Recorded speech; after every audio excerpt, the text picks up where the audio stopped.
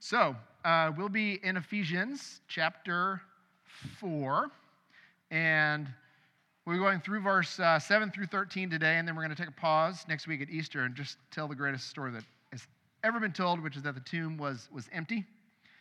And I get out of my mind excited on Easter. It's my favorite day of the year. So if you see me running around screaming, "He is risen" at you next week, just scream, "He is risen indeed," and we'll move on. So this book of Ephesians is an absolute delight. The first 3 chapters really are doctrinal in nature. So Paul is, like he does in a lot of letters, the first part is going to be teaching us something. And then the last 3 chapters, 4, 5, and 6, he's going to be teaching us to apply what he's taught us, okay? So if you have not heard these, or they're all on the website, you can go find them on Apple Podcast and find those sermons and go back and listen to them. I encourage you to do that or study Ephesians on your own. But we've moved through the first 3 chapters, and now we've walked into the fourth, looking at what it means to apply some of these teachings that Paul has given us.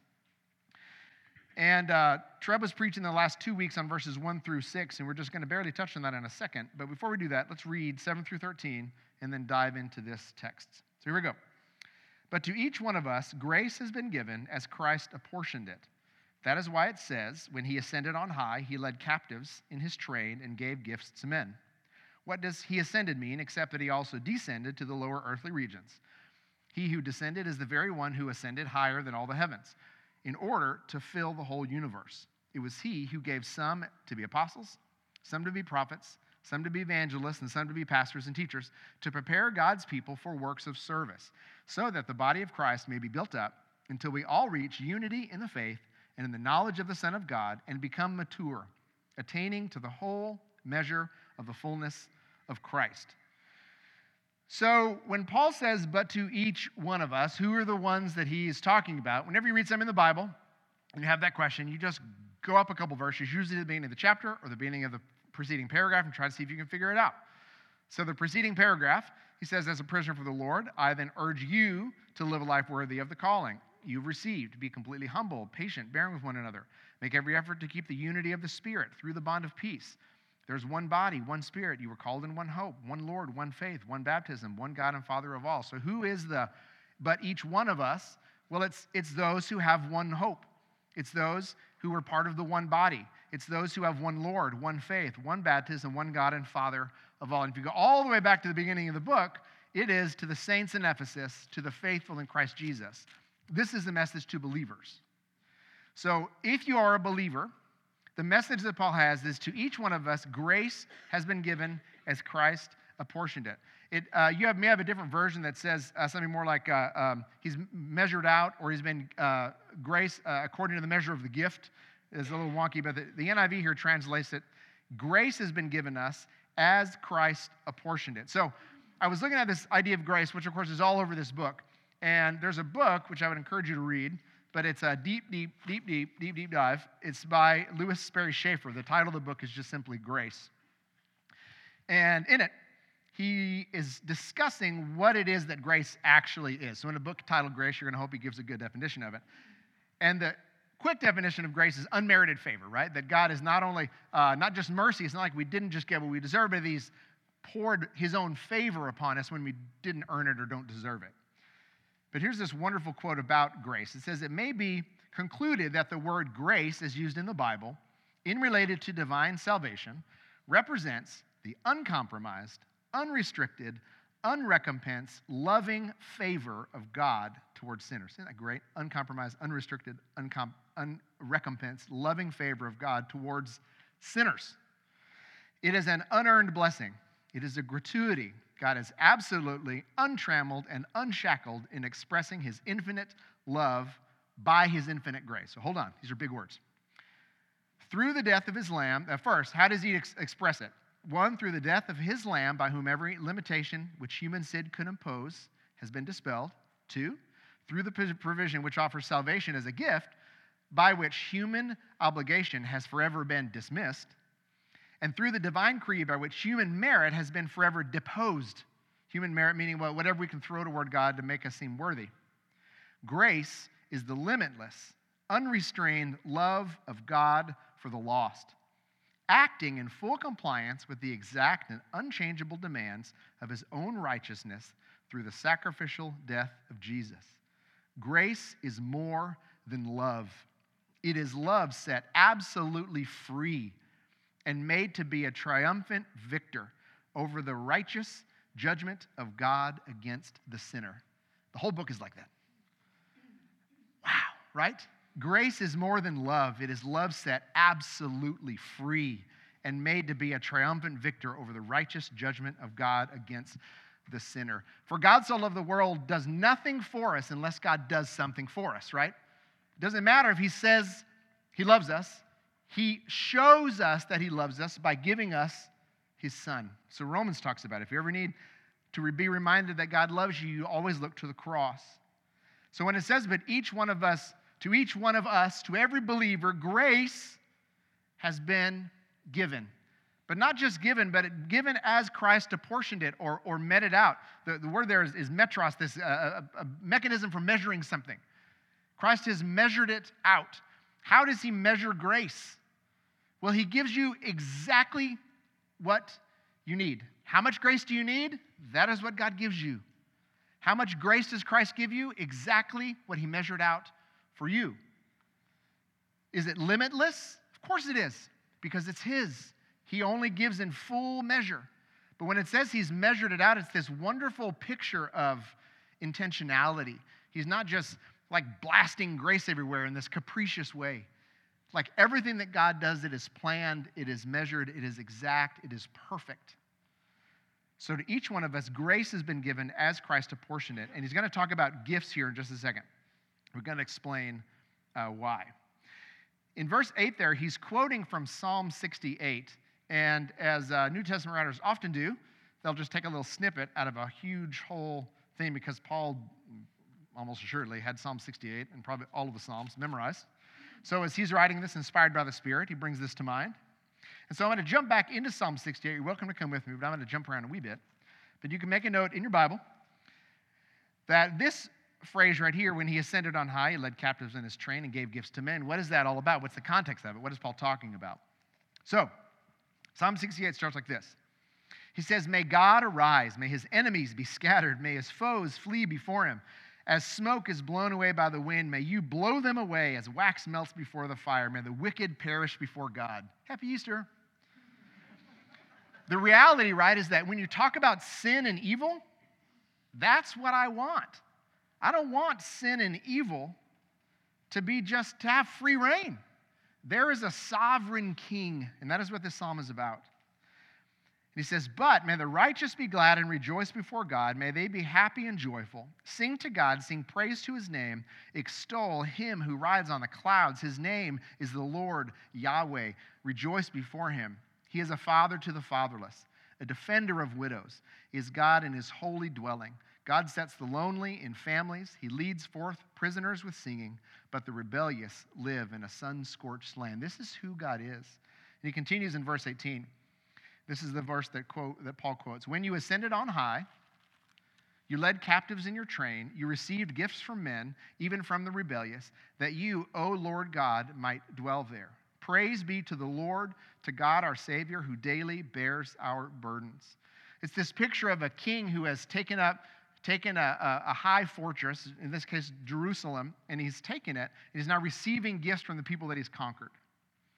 But he says, even from the rebellious, that you, O Lord God, if you remember our study of the names of God, this is, O you, Yahweh, might dwell there. Praise be to the Lord Adonai, to God our Savior. You, O Yahweh Elohim, dwell there. So David is writing this psalm to Yahweh, to the one true God, about who he is and what he has done. He is like a conquering king who has taken up his residence and is now receiving gifts from those he's conquered. So what is Jesus doing here? When Paul quotes this, he says, when he ascended on high, he led captives in his train and gave gifts to men. You may notice there's a switch there. It doesn't say that men gave gifts to him. It says that he gave gifts to men. And the best way that I can explain that is that Paul is writing this, and he's quoting that and using it for this purpose. And you might ask, well, how can he be quoting it if it's the same? Well, let me ask you the question, which is, who wrote Psalms? The Holy Spirit wrote Psalms. He did it through David, that psalm. Who wrote Ephesians? The Holy Spirit wrote Ephesians, and he did it through Paul. He inspired him to do that. So I figure he can kind of quote himself like he wants to. So when he said, when he ascended on high, he led captives in his train. This is a picture of a victorious King Jesus. But he is not taking gifts from the people. He's now giving gifts to those that he is now ruling over. What are those gifts? We're going to get to those in just a second, because on verse 9, you'll see your Bible may even have a parentheses in verses 9 and 10. So Paul does this often. He'll be talking one thing, and then he'll take this little parenthetical pause. And you're like, what are you talking about? Where'd you go? And then, okay, now we're back to what you were talking about. So he's discussing these gifts that have been given us, this grace, and how Christ is like an ascended king. And then he says, okay, well, what does he ascended mean, except that he also descended to the lower earthly regions? He who descended is the very one who ascended higher than all the heavens in order to fill the whole universe. So, just take this picture broadly of, you ask, what does this mean? You ask, what does this Jesus could do up and down? Where's he going? Well, he ascended. Where did Jesus come from? Came from heaven, right? The incarnation is God incarnating on planet Earth as the one God man, God in flesh. He descended to where? To the lower earthly regions where you and I are, and even into the lower earthly regions, in a tomb in the ground. And he who descended is the very one who ascended. He did not stay in the tomb. He rose from the tomb, and then he appeared to all these people, and then he ascended into heaven. You see, it says, he who descended is the very one who ascended higher than all the heavens in order to fill the whole universe. Paul is connecting Christ with the same person he's talking about in Psalm 68. Do you see that? In Psalm 68, he says, even from the rebellious that you, O Yahweh Elohim, might dwell there. Praise be to the Lord Adonai, the God, our Savior, who daily bears our burdens. Paul is saying that is Jesus. Do you see the explosive revelation of that for a Jew? Paul is declaring over and over and over again through this whole book and through all of his writings that Christ is the same God in the Old Testament. It's the same God. That is the beautiful mystery of the Trinity that is woven all through the New Testament and the Old, that we serve and worship one God in three persons, and that Christ is the second member of the Godhead. What does he ascended mean? He came from heaven, descended to the lower earthly regions. Who ascended is the very one who ascended higher than all the heavens in order to what? Fill the whole universe. If you flip back with me to Ephesians chapter 1, verse 19. 19. Oh, it's so hard to he's in the middle of, Paul writes these longest sentences ever. Okay, let's just start at 22. God placed all things under his feet and appointed him, Christ, to be head over everything for the church, which is his body, the fullness of him who does what? Fills everything in every way. So when Paul says that he ascended into heaven in order to fill the whole universe, Christ is not limited. He fills everything in every way. He fulfills every promise. We already preached a sermon on that. But the idea is that this is the same Christ who was talked about in chapter 1, who has been made head of the body, and now he's going on describing what this unity in this body looks like and how we actually go about living it out. Okay. Stay with me? Okay. So, 7 through 10, Paul has set up this connection with Christ as the same God of Psalm 68, reminding us that he was the very same Christ who came down that we've talked about, who died on the cross, went in a tomb, rose from the dead, and ascended into heaven. It's the same Jesus, the very one. Why is that important? It's easy to look at, and by the way, lots and lots of cults and lots of different splinter groups in the early church did this,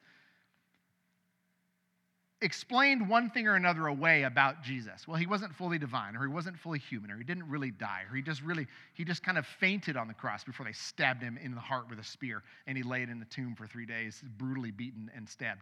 You know, all these things all these concepts of anything to explain away that Christ is really who he says he is. That I'm the Son of God, I came to die on the cross for your sins, and I rose from the dead, conquering sin and death. Anything to explain that away is better than dealing with the reality of that. Why? Because if that is who he is, then I must kneel before him. There is no other option. And Paul is giving us no out. That is the same Jesus that he's talking about. And so in verse 11 it says, it was he who gave some to be apostles, to be prophets, to be evangelists, and some to be pastors and teachers. So if you look back at Ephesians 2:20, this is after this beautiful chapter of that we were dead in our sins and transgressions and sins, made us alive together by grace. You have been saved through faith. All of that, just amazing. He says in verse 19, 2:19, consequently, you are no longer foreigners and aliens. You're not separate, but fellow citizens with God's people, members of God's household, built on the foundation of what? The apostles and prophets, with Christ Jesus himself as the cornerstone. So you see the imagery he's using is that like the temple had a giant cornerstone. When we were in Jerusalem, we saw these foundation stones were like incomprehensibly massive. Incomprehensibly massive. Perfect. They're like 60 feet long. They weigh, I don't even know how much. It's unbelievable. You have to dig down and walk by these tunnels and see these foundation stones that are still there. These cornerstones that hold up this unbelievable weight of a huge stone building. That Christ is this cornerstone, and then upon him are the apostles and the prophets. And in him, the whole building is joined together and rises up to become a holy temple in the Lord. And in him, you too are being built together to become a dwelling in which God lives by his Spirit. So he's referencing back to this as the apostles and the prophets that are built on the foundation of Christ as the cornerstone. And I say this because this is a partial list of spiritual gifts that have been given to the church. They're not only gifts that have been given, but they're also offices or roles that people have within the body. If you want to do a deeper dive on spiritual gifts, I encourage you to dive into Romans 12 or 1 Corinthians 12 and look at other more expanded lists of some of the spiritual gifts that are present in the New Testament. But he is talking about these, I'm going to say 4, because the pastors and teachers is really almost like a hyphenated word. You don't really separate those things. Apostles, prophets, evangelists, and pastors, teachers. So an apostle is someone who is, it's like a delegate, someone who's sent with orders. It's a sent one. And so they were, in the most narrow sense, an apostle is, they are the 12 plus Paul. So you got the 12 disciples, apostles, like James and John and Andrew and those guys, and Peter. You've got these 12 people who walked with Jesus, who saw him face to face, who knew him, and then Paul, who also saw Jesus face to face. He had an encounter with Jesus on the road to Damascus. And those sort of 13 are the apostles that we think of when you think about the most narrow concept of the word apostle. The word is also, though, used for Barnabas and for Titus and for Silas, and in Romans chapter 16, there's a couple dudes in there you probably don't even know whose names they are. So they're also given that kind of the title or the office of apostle. So most narrowly, it means those original 12 plus Paul. A little more broadly, it means those who were in direct line with those guys and upon which the foundation of the church is built, okay? Those apostles, those are the guys who wrote the New Testament that we have. John, Matthew, Peter, Paul, James. These are the people that wrote the books that we now get all of our doctrine from. So that rolls us into prophets. So once again, broadly speaking, a prophet is like an organ of inspiration. So if you go back to the Old Testament, you think Elijah is a prophet, and Elisha and Isaiah and all these guys, they would come, Ezekiel would say, thus says the Lord. So God would tell this prophet something, or he would tell Moses something, and Moses as a prophet would be the mouthpiece for God. God would talk to him, he would talk to the people would talk back to the prophet, he would talk back to God. He's this intermediary. And they would tell the future, and if it said something was going to happen, it didn't happen, you could stone them. Turn back there, it's in Deuteronomy 18. So, you wouldn't want to just like capriciously say, oh, thus says the Lord that in 30 days there's going to be a famine that's going to last for 3 years, and if it doesn't, it rains in 2 weeks, they could stone you, which is generally no fun. So, as this mouthpiece or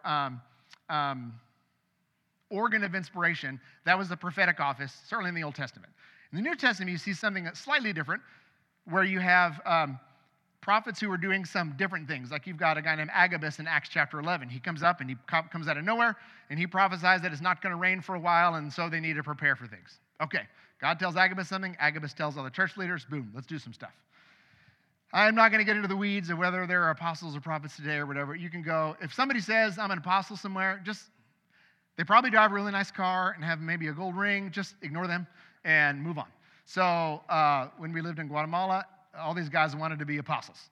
And then if you couldn't be an apostle, you wanted to be a prophet. Why? Because people would give you money. A prophet makes a good prophet. So that's not the prophets in the Bible. They got sawn in half, or they were thrown into the lion's den, or they got crucified upside down. Okay, so, but the idea of the office of a prophet was someone who generally what they did was they called people back to God's word and back to obedience to God's word. That's what Isaiah was doing. That's what Ezekiel was doing. That's what they were all looking at what God had said and said, return to him. Some of them were given visions of the future to explain to God's people what was happening. But most of them were saying, this is what God's word says, and they exhorted them to go back to it. So in that sense, the role of a prophet or the office of someone who is prophetic, you could say that some of what is done from a pulpit could be prophetic in nature, meaning calling people back to the word of God. But the idea that these two things, the people who saw Jesus and had the message from Jesus, and then the people who were originally given inspiration to write the New Testament upon which the foundation of the church was built. Here's the reality of the deal. You and I are sitting here today as believers because those people did their job. Because the Holy Spirit worked through them. They have the message of the gospel. They wrote it down. They made disciples who gave the gospel, and onward and onward and onward until someone gave you the gospel. If you're not a believer, you should be. You should believe that Jesus died on the cross and rose from the dead for your sins because he loves you and wants to draw him to you in fellowship and restore his relationship to you. And if you've never accepted him as your Savior, today is the day. If you don't think today is the day, come next week and you'll get another dose of gospel. So, if you make it that long. Anyway, sorry to be a little, but that's the truth. So, apostles, prophets, evangelists. So what does an evangelist do? An evangelist is a messenger of the good news. The Greek word breaks right down there as they are someone who brings good news to someone else. The gospel means good news, and that is what an evangelist does. They bring the gospel to those who don't have it, plain and simple. That's what the McBrayers are doing. They are evangelists. They are bringing the gospel to those who don't have it so they can put their faith in Christ and they make disciples of them who make disciples. It's not that complicated. And then you have pastors and teachers. The word for pastor is the same word for shepherd, the guy that walks around and shepherds a flock. This is the way we use the same word today, pastor. When you think about pastor, you normally think about like Trevor